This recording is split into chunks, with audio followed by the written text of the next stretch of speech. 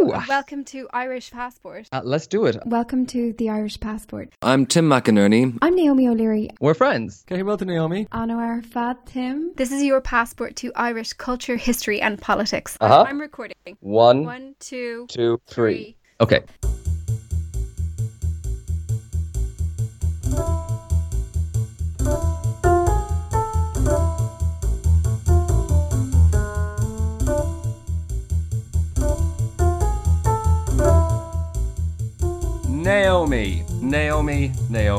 Naomi. We are cursed.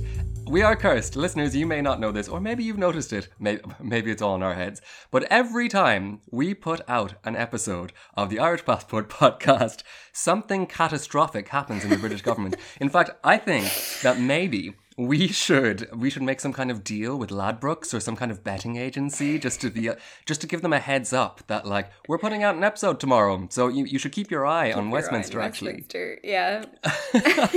You might not have the same Prime Minister tomorrow. Well, that's actually often it. I think I think this has happened before. Listeners, in case you missed that one, that was our War of Independence final installment that we released on the 20th of October, just as Liz Truss was resigning, unfortunately. So go and check that out if you haven't listened to it or if it went unnoticed that day, because it probably did. Okay, Naomi, before I say another word, I think that today is the perfect day of all days for our Brexit soundtrack.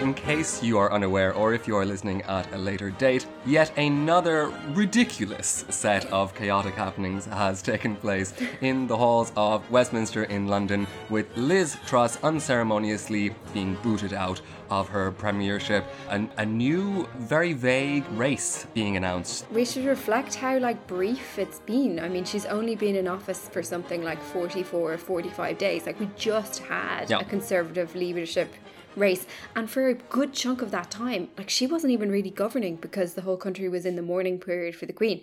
So she's had hardly any time in office, but she managed to cause absolute financial turmoil in the time that she was there. Just they announced this big package of economic measures, essentially big tax cuts. Wasn't clear how they were going to be paid for, and they expected that the UK's deficit and borrowing would have to grow a lot.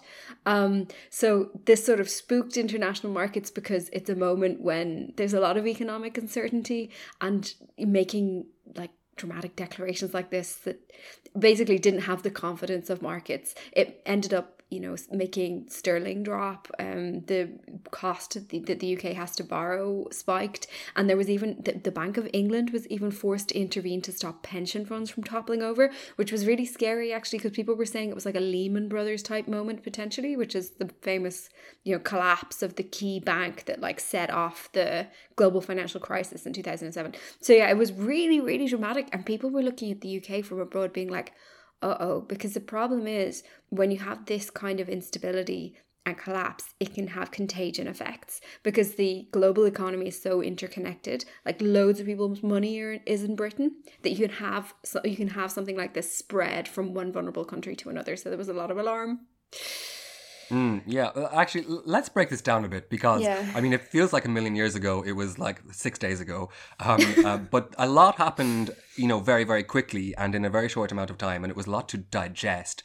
If I understand this correctly, more or less, the markets reacted to the fact that what Liz Truss was announcing, Liz Truss and her Chancellor, they hadn't actually figured out how they would pay for all of these things that they were announcing, and therefore that the markets just lost all confidence that the UK government knew what it was doing at all and couldn't trust anything that it was saying. Is that right? Yeah, so the way that countries pay for stuff that they do is that they borrow internationally on the international markets, right? They issue bonds, and the rate of interest that they have to pay reflects how confident the lenders are that they're going to be paid back. So if it's very risky and the lenders don't think that they're going to get their money back, they charge a high rate of interest. That's how it works, right? So essentially what you saw was decreased confidence that the UK was actually going to be able to repay its borrowing. And, you know, this was reflected in ratings agencies who analysed this stuff, like downgrading the UK or warning about a potential downgrade. The problem is when this happens to countries is you can get into this terrible spiral, because the more expensive it becomes to borrow, the more expensive it becomes to borrow, and the worse that your balance sheet gets, and the worse and the worse and the worse. So it can turn into a vicious cycle. But that's normally like the last time we've seen something like that happen in Europe was during the Eurozone crisis, when you saw this kind of chaos happening in Italy and Greece. And yeah, it topples governments, because you need to be able to borrow to fund what you're doing to run the country, essentially. So it's fundamental. So the fact was, though, that this wasn't imposed on the UK. Like, this was triggered by a prime minister coming out and just making these wild declarations, or rather her chancellor, Kwasi Kwarteng, as you say. So yeah, the financial market said no. No, you might even say. I've been reflecting over the last few months just the sheer frequency with which the BBC references Margaret Thatcher. Oh.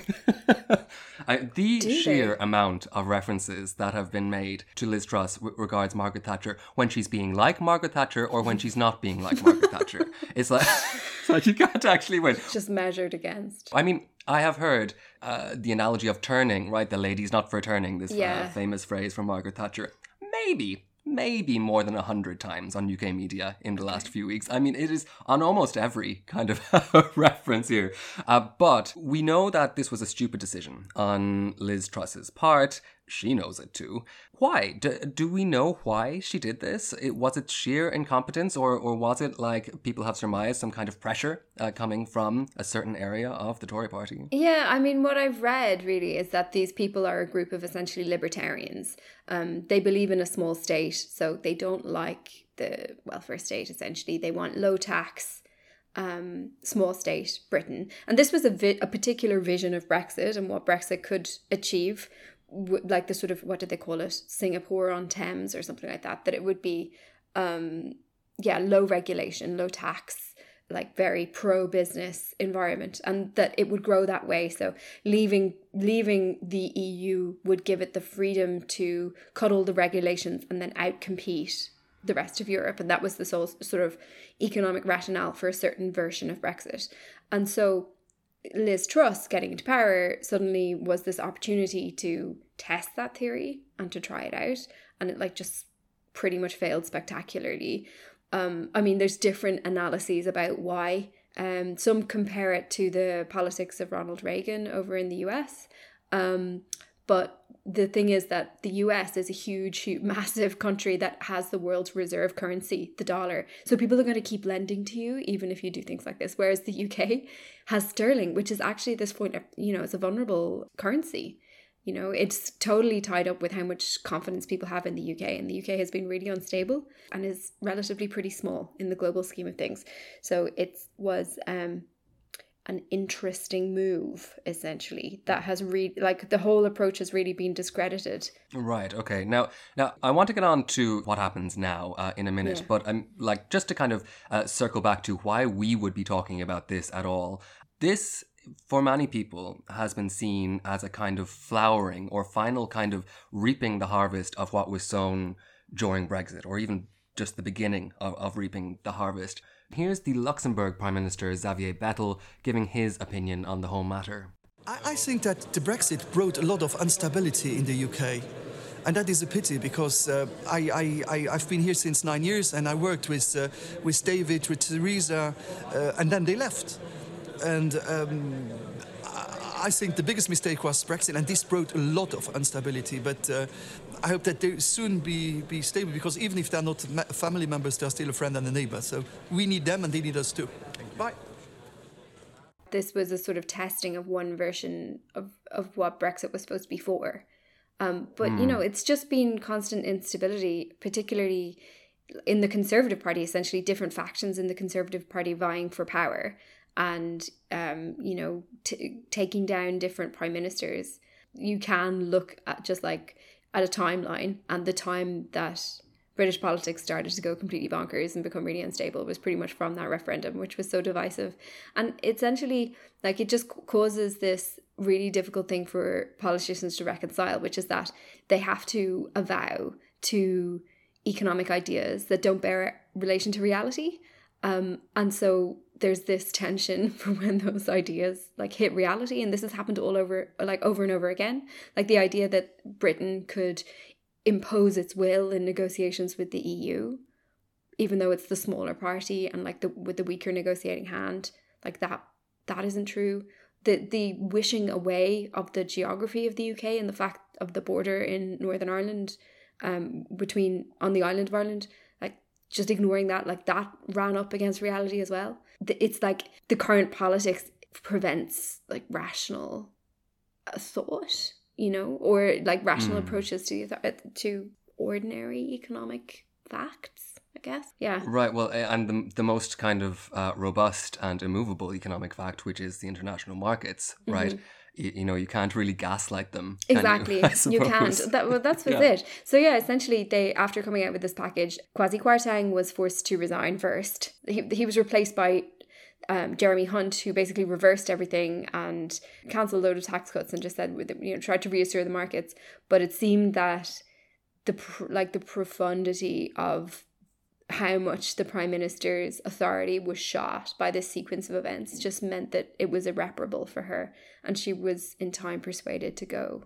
During this 44 days, I was looking at the media coverage kind of summaries of what Liz Truss achieved during her short tenure, and all I took from it was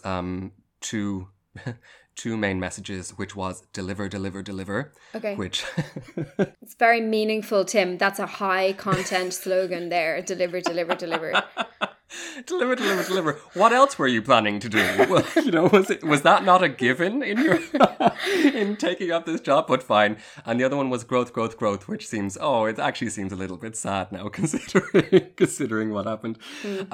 So not much happened on that side of things. There was a shake-up of the government, of course. We had lots of new people moving into Westminster positions, one of whom was Steve Baker, who moved into the position in Northern Ireland. And he apologised. We didn't get a chance to really talk about this. He apologised for something. I don't know what he did, actually. I wasn't really even aware of who he was, but he apologised for, I suppose, being kind of vulgar or bullish during the Brexit period. He's basically the guy who, if he's coming on to the radio, you know that you're about to hear something completely batshit. Like, okay. More or less. He's of those camps. He's one of these arch Brexiteers.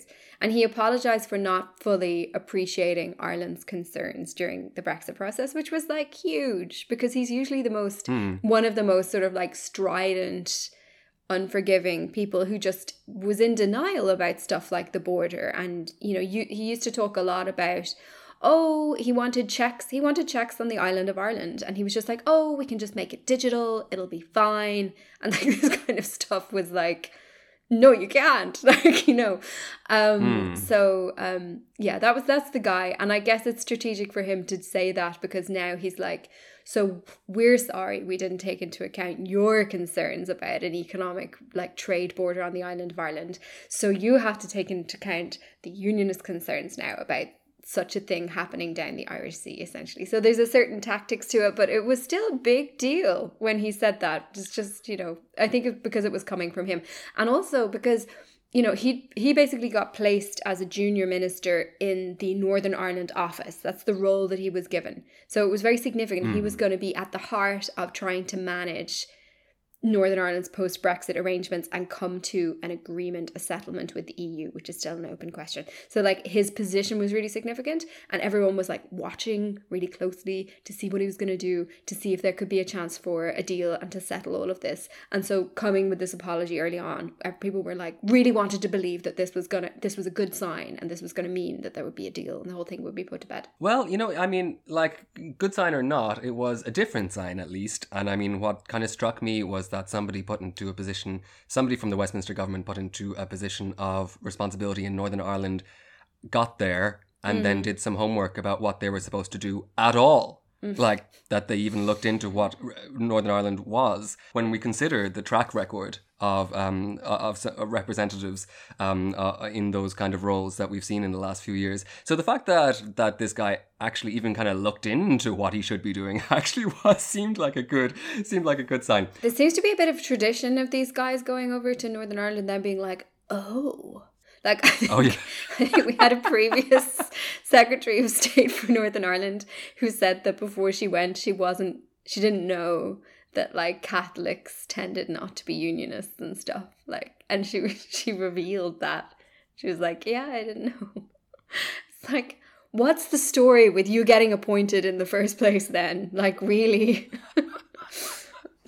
Now, listen, I'm not going to mention any names, but some people in similar roles have tweeted surprisingly similar stuff to what we have happened to put out on our podcast the previous day as well. So I'm not sure if a few of them aren't honing up on what is supposed to be their job by listening to episodes of our podcast, which would be a bit depressing, or maybe a bit good for us. I don't know. God. Oh no, I know what you mean. This did actually happen. There was a certain blue tick account who was just like tweeting these like revelatory bombshells, like, oh my God, the border is this, or like stuff. And it was just like literally shit from one of our episodes. We were like, is he just verbatim. Is he listening to our back catalogue? Yeah, that was pretty funny. And he was on some sort of like train trip around Northern Ireland or something with tweeting this stuff. Yeah, that was it. Yeah, we were in a car and I was lazily on my because we had just published an episode literally the day before, and I was reading out these tweets that were actually lines from our episode from this blue tick account. Yeah. But so just to show you that like homework is not always a strong point. Now listen. So that was something that we could chart in what happened with the situation in Northern Ireland at this point, which is like, this is a huge, big situation that like nobody is even really beginning to address, right? The executive is still collapsed in Northern Ireland. And all of this chaos is happening in the meantime. It absolutely seems like in this chaos in number 10, Northern Ireland is the absolute last priority. The collapsed executive hasn't been mentioned once in any of the media coverage that I've seen. So how can we describe like what Northern Ireland faces now in this context? Well, it's been another test of the Democratic Unionist Party's ability to just back the wrong horse. Like Arlene Foster put out like a picture of herself backing Liz Truss for the leadership election, saying like she was the only one that she could have faith in and stuff like this. But anyway, so Stormont continues to be collapsed, and I suppose the hope is always that there'll be a return to stability and crucially a return to good relations between the British and the Irish governments, which is crucial for this. And then that will allow Stormont to get back up and running again. And for that, the DUP say that they need an agreement on the protocol, the post-Brexit arrangements for Northern Ireland that currently mean that in order to avoid a border across the island of Ireland, you have some checks on goods between Britain and Northern Ireland, which they find unacceptable.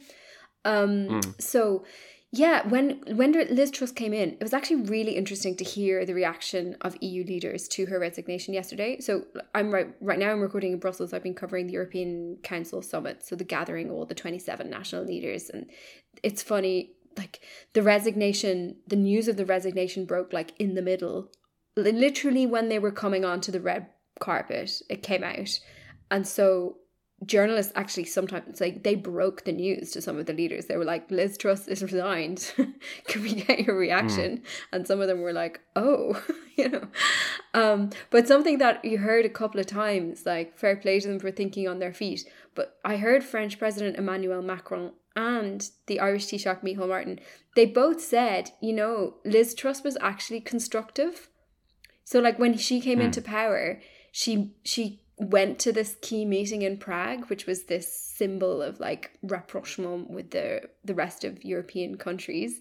She significantly went along, and she also like nothing of substance happened in terms of talks really between the UK and EU, but there was talk of a potential window of opportunity for change that like they could come and finally resolve this this Brexit hangover, which is the protocol issue and the dispute over it. So there was hope for that. And she, at least what she said, was very positive. She did things that were very contrary to the sort of prospect of a deal, like introducing legislation to unilaterally override an international treaty. But that aside, she also did say the right things. So they were quite hopeful that something was going to come out of that. And now the whole thing is just thrown up in the air again, because we just don't know who could come next. There's talk of Boris Johnson returning, or it could be someone else. Right. Like, it's a wild card. And it's like, what will they do? Will they decide that they need to get the support of, you know, some wacky wing of the Conservative Party by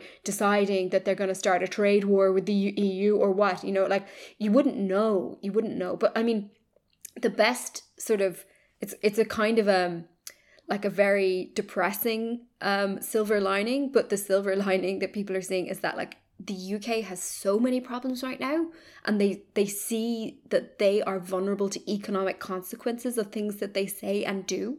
So they probably won't want to start a trade war with the EU. Like, it's probably the last thing on their list. Oh, good. So, so for that reason, maybe, you know, they need to just come to a compromise over this protocol thing. But yeah, in the meantime, Northern Ireland goes on without having a functioning executive and without just day-to-day governance, which its people need on issues like schools, public transport, all those ordinary things that you would expect in a functioning democracy. We actually have a clip of the Irish Taoiseach Micheál Martin speaking about this whole affair just recently at the European Council. Seen the statement, saw the statement of the British Prime Minister Liz Truss in terms of her decision to resign.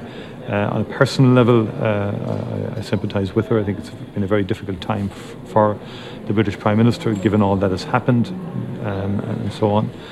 And then, therefore, I think what's important as Britain's nearest neighbour, we have significant economic and relationship and many other relationships with the United Kingdom. I think stability is very important, and we would like to see the UK system within its capacity to be in a position to have a successor selected as quickly as possible, and that stability will be brought to the situation given the fairly significant geopolitical issues facing Europe, not least the issues I just discussed, the war in Ukraine and the energy crisis. It's a matter for Britain and the British political system, but stability is important during these times when a major war is underway on the continent of Europe. Are you concerned?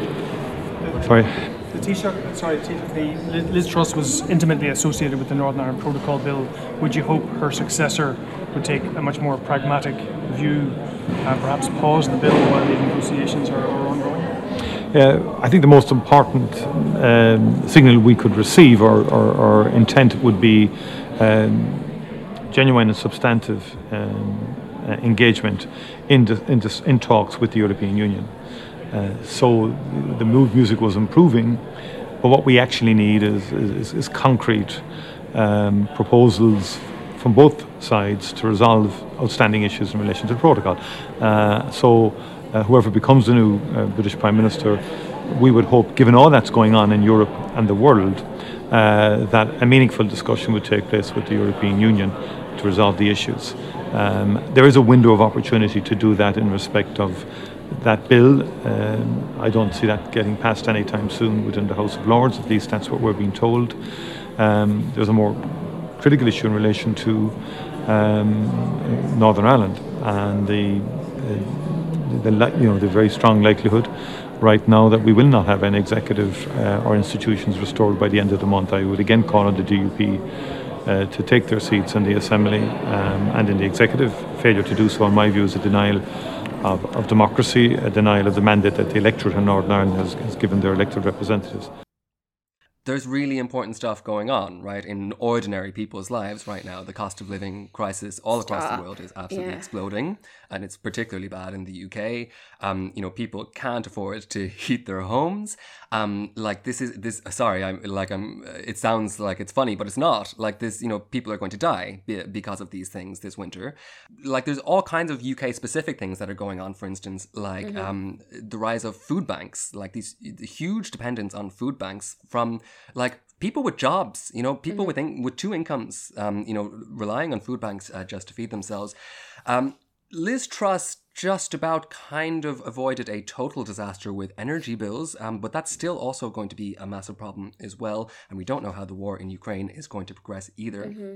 And when you add on to that the absence of an executive in Northern Ireland with all these other problems and the fact that we are coming out of this massive, economic hit that was the pandemic, it's unforgivable that the situation could be let like this. Yeah, it's not a pretty picture. It's not a pretty picture. As you say, there's UK specific things, but like the broader economic environment is pretty scary. Yeah. Yeah. I mean, Europe, essentially, like a lot of its wealth was just based off of cheap access to fossil fuels for ages. And that was just assumed like it was going to go on forever, and it was good while it lasted. So nobody had a particular urgency to change it. And suddenly they're not cheap anymore. Mostly because of like Russia cutting off the supply of gas. That has like caused the market of gas to go crazy. So yeah, suddenly that means that we're all a lot less rich, essentially, because energy is required for everything in the economy. And suddenly it's really expensive. So it's just like this massive wealth hit. And there's no easy answer to doing it. It's just pretty much dumb policy. I mean, this was predictable. Russia used energy for geopolitical reasons for years against various small countries, and that was ignored. And everybody knew that we had to stop using this stuff anyway and move to renewables for climate change reasons. But they just sort of didn't bother to make those hard decisions, and just sort of, we'll let the market take care of it. We'll incentivize this or that, and it'll just sort of work itself out. But we're not going to make any major effort ourselves. And so that's the situation we're in.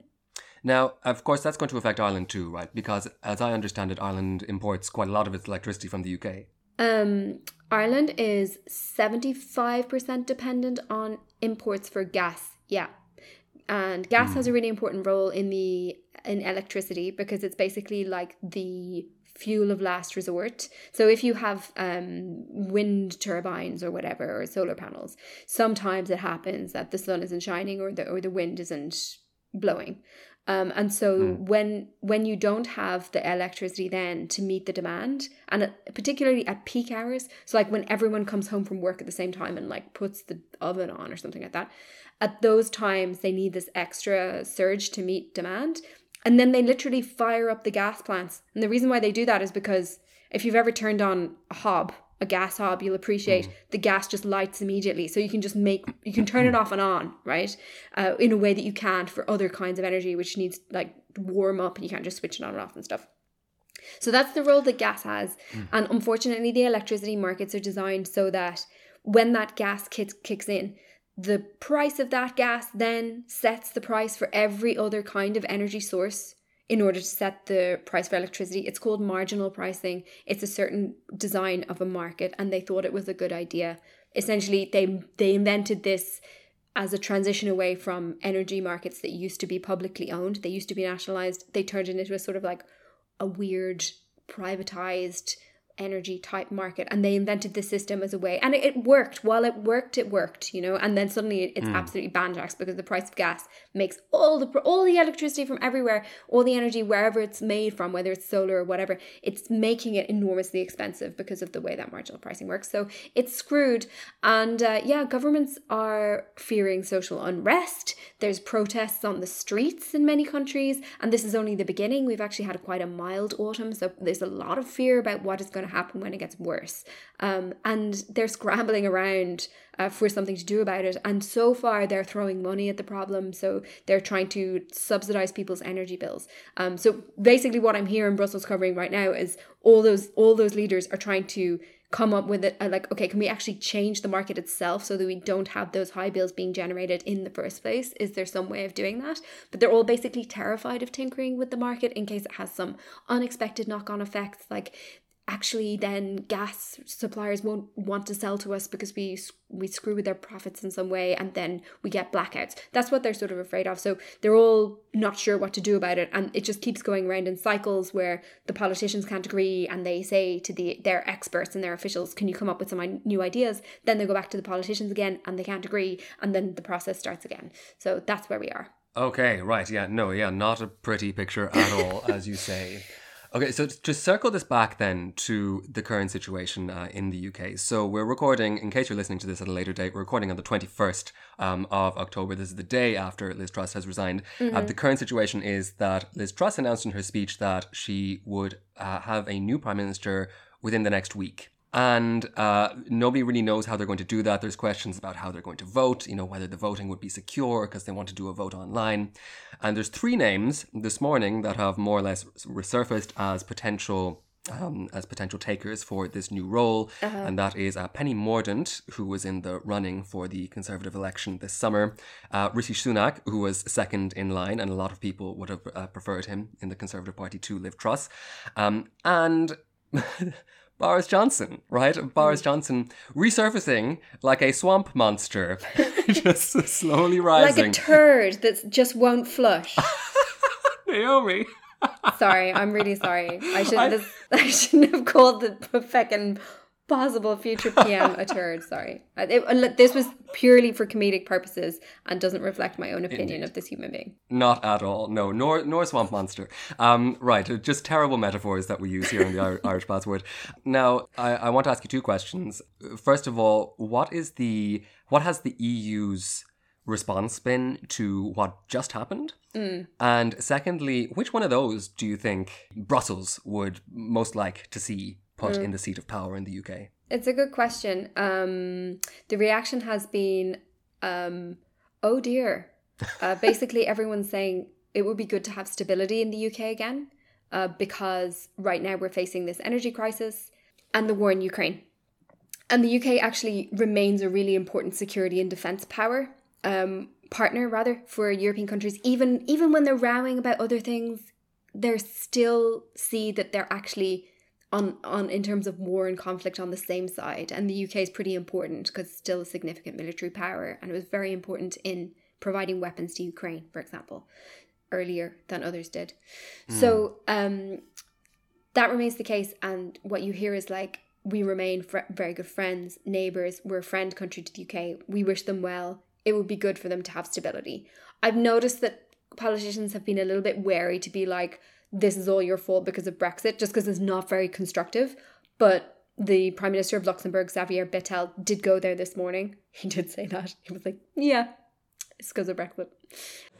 I think the biggest mistake was Brexit, and this brought a lot of instability. But I hope that they soon be stable, because even if they're not family members, they're still a friend and a neighbour. So, in general, yeah, they'd say, we want stability. We look forward to constructive relations with whoever the next Prime Minister is.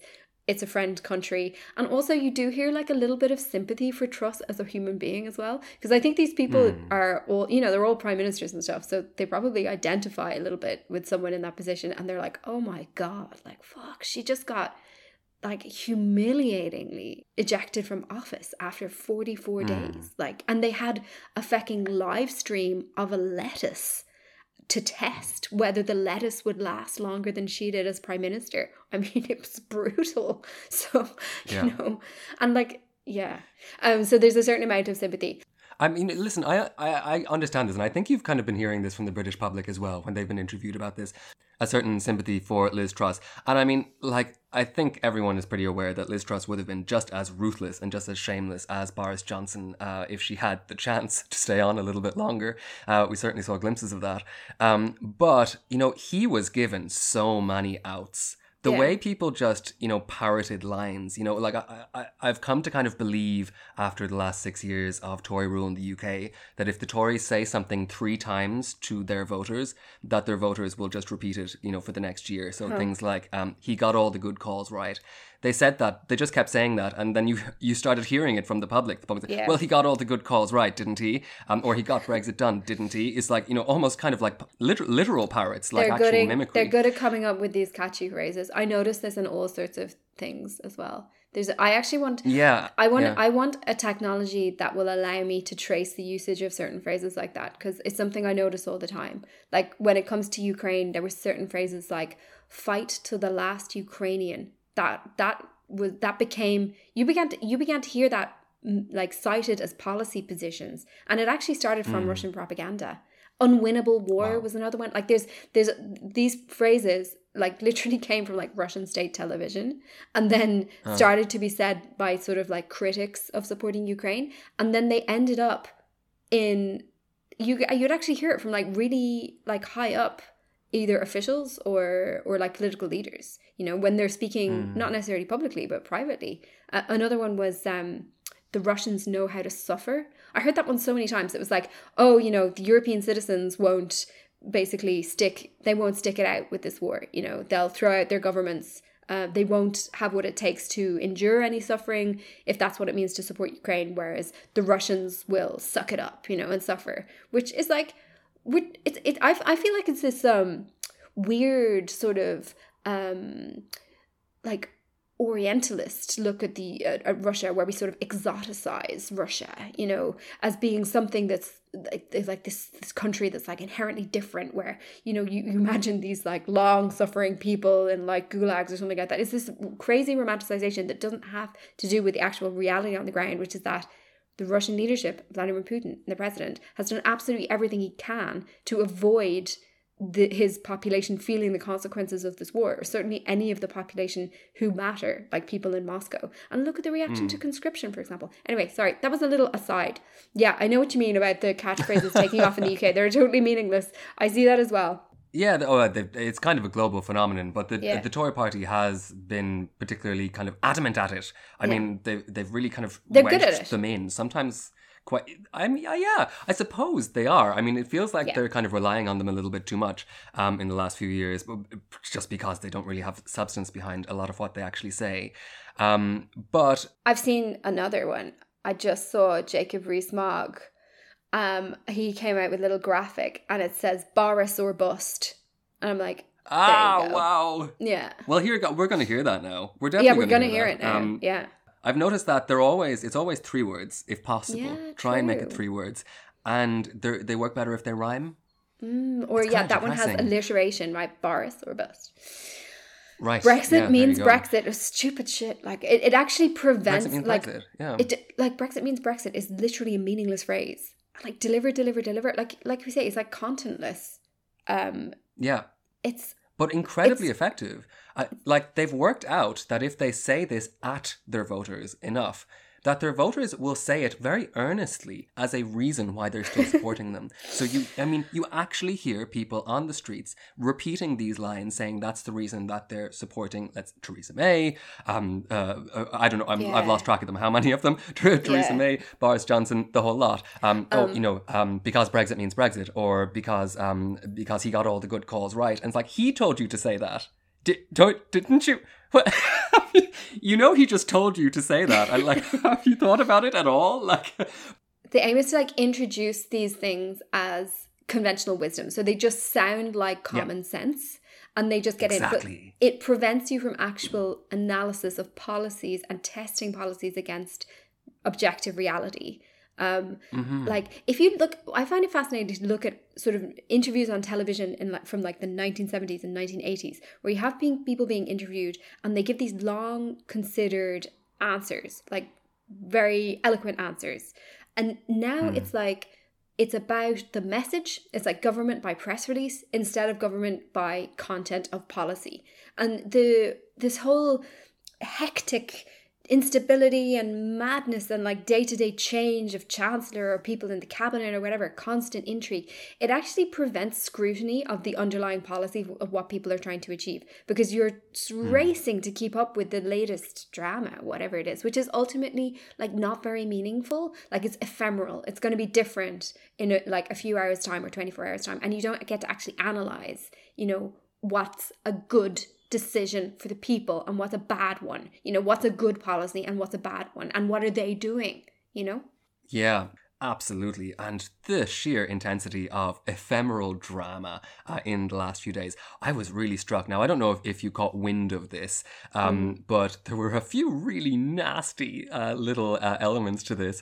I don't know if you heard, Penny Mordaunt, I believe, was standing in for Liz Truss in the House of Commons while she was basically hiding, right? And the opposition asked whether she was hiding under a desk. And then Penny Mordaunt very calculatedly said, the Prime Minister is not hiding under a desk, which, you know, is obviously like, why did you just repeat that, right? You know, like she made a soundbite, like obviously it was like your like frenemy or something being really passively aggressively mean to you while pretending to actually have your back. It was obviously a dig. Like, it was this terrible dig. The Leader of the House suggests that we should be grateful that the Prime Minister has made a difficult decision, and I presume she means grateful that she's stuck to it, given the number of U-turns that we've seen over the last couple of days. But that's the job. And all we know right now is, unless she tells us otherwise, that the Prime Minister is cowering under her desk and asking for it all to go away. Isn't it about time she did and let somebody else who can make decisions in the British national interest get in charge instead? Yeah. Well, the Prime Minister is not under a desk, as the Honourable Lady. I can assure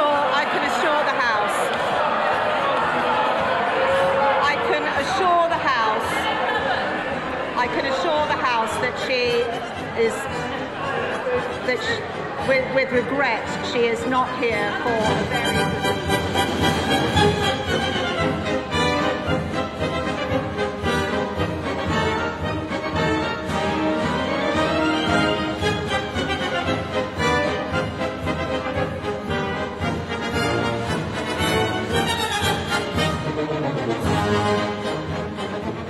And then later on we have Suella Braverman, who resigned, was one of the resignations. Some of the resignations were unresigned, by the way, during this time. It's just chaos. I know the reports were crazy. People being bullied and manhandled and screaming and crying and crazy. But yeah, Braverman. Crying in the toilets of the House of Commons. It was reported that... Sorry, this is not funny, but Tory MPs were crying in the toilets of the House of Commons. And Suella Braverman's resignation letter is saying that, well, I'm resigning because when you do something wrong, you should resign, unlike some people. And I was just thinking, like, do you understand what's happening around you? Even during this complete implosion of the country's government, their top priority, those two people's top priority, were these petty professional jibes to try and get ahead in their personal promotion. Yeah, exactly. Unbelievable. Exactly. Yeah, that also dropped, like, that resignation letter came out, which is this key moment when people were like, Truss isn't getting through this. That came out when I was actually in an embassy, like, getting briefed. So, like, I was in a big room of journalists and we were, like, hearing about what's going to come up at, like, the EU leaders meeting. And you just saw people sort of checking their phones. And, like, afterwards, people were like, Braverman's gone. Like, there was this kind of, like, Netflix quality to it where people were observing it in Brussels and just being like, what's happened now? And, like, with a sort of fascinated horror, and then, like, I heard the diplomat, like, get the news afterwards and he was like, my God, like, he was reading that letter, like, I mean, the reaction, like, people were amazed to see what was happening, like, it really was pretty striking. And just, like, the sheer drama of it, like, just compelling international viewing. But in terms of, like, which one of them people internationally prefer, honestly, I don't know. Because the thing is, right, if you get someone who's a moderate, in quotes, or, like, who's a steady hand or something, the nature of the Conservative Party is that person is going to have to prove their credentials to the crazies and the loons in order to get their position.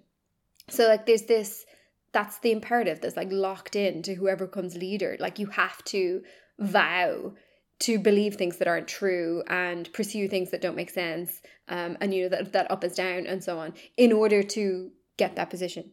Then the contrary logic that you sometimes hear is like, oh, if you get someone who just has the confidence of the hardliners, like, let's say Boris Johnson, because he has the confidence of the hardliners, he has the authority to actually make compromises. So it might be that, say, he's the only one that could actually get through something like an agreement on the protocol, because he's going to be able to bring them with him without causing a rebellion and the government to fall or whatever. So I don't know, like, I don't know who they'd prefer. I think they just want protocol sorted and they just want, like, one prime minister in place just for, like, a predictable, like, period of time, and not this constant discussion about who should be prime minister, just, a period of rule. If you ask me, I think their favourite Prime Minister at this point would be Keir Starmer, as, by the way, would be that would be also be the favourite of the British public according to polls, since Labour has some crazy lead. Like they're on a lead of like 40 points or something like that. So yeah, I mean, clearly if you were to ask the British public, they would elect a Labour government right now, and I think so would international partners, just because the Conservative Party just seems so riven by these rivalries, and you know, these toxic constant backstabbing, you know, and sort of a prioritization of personal advancement, and in lieu of that, advancements of the party over, you know, what they're actually supposed to be doing as politicians, which is actually the idea of it is they're supposed to be getting what's right for their people, not getting power and personal advantage for themselves. Old-fashioned idea maybe, but like that's the whole idea, isn't it? Yeah, so I think they would probably pick Keir Starmer. And in terms of those three names that you mentioned, I'd say they're probably just glad it's not like Braverman or one of these like real, you know, edgy characters. I think they'll just like, they won't say anything. They won't prefer any candidate. They'll just be like, look, this is a matter for the UK to sort out, and whoever it is, then we'll work with them and, you know, try to have a constructive relationship, basically.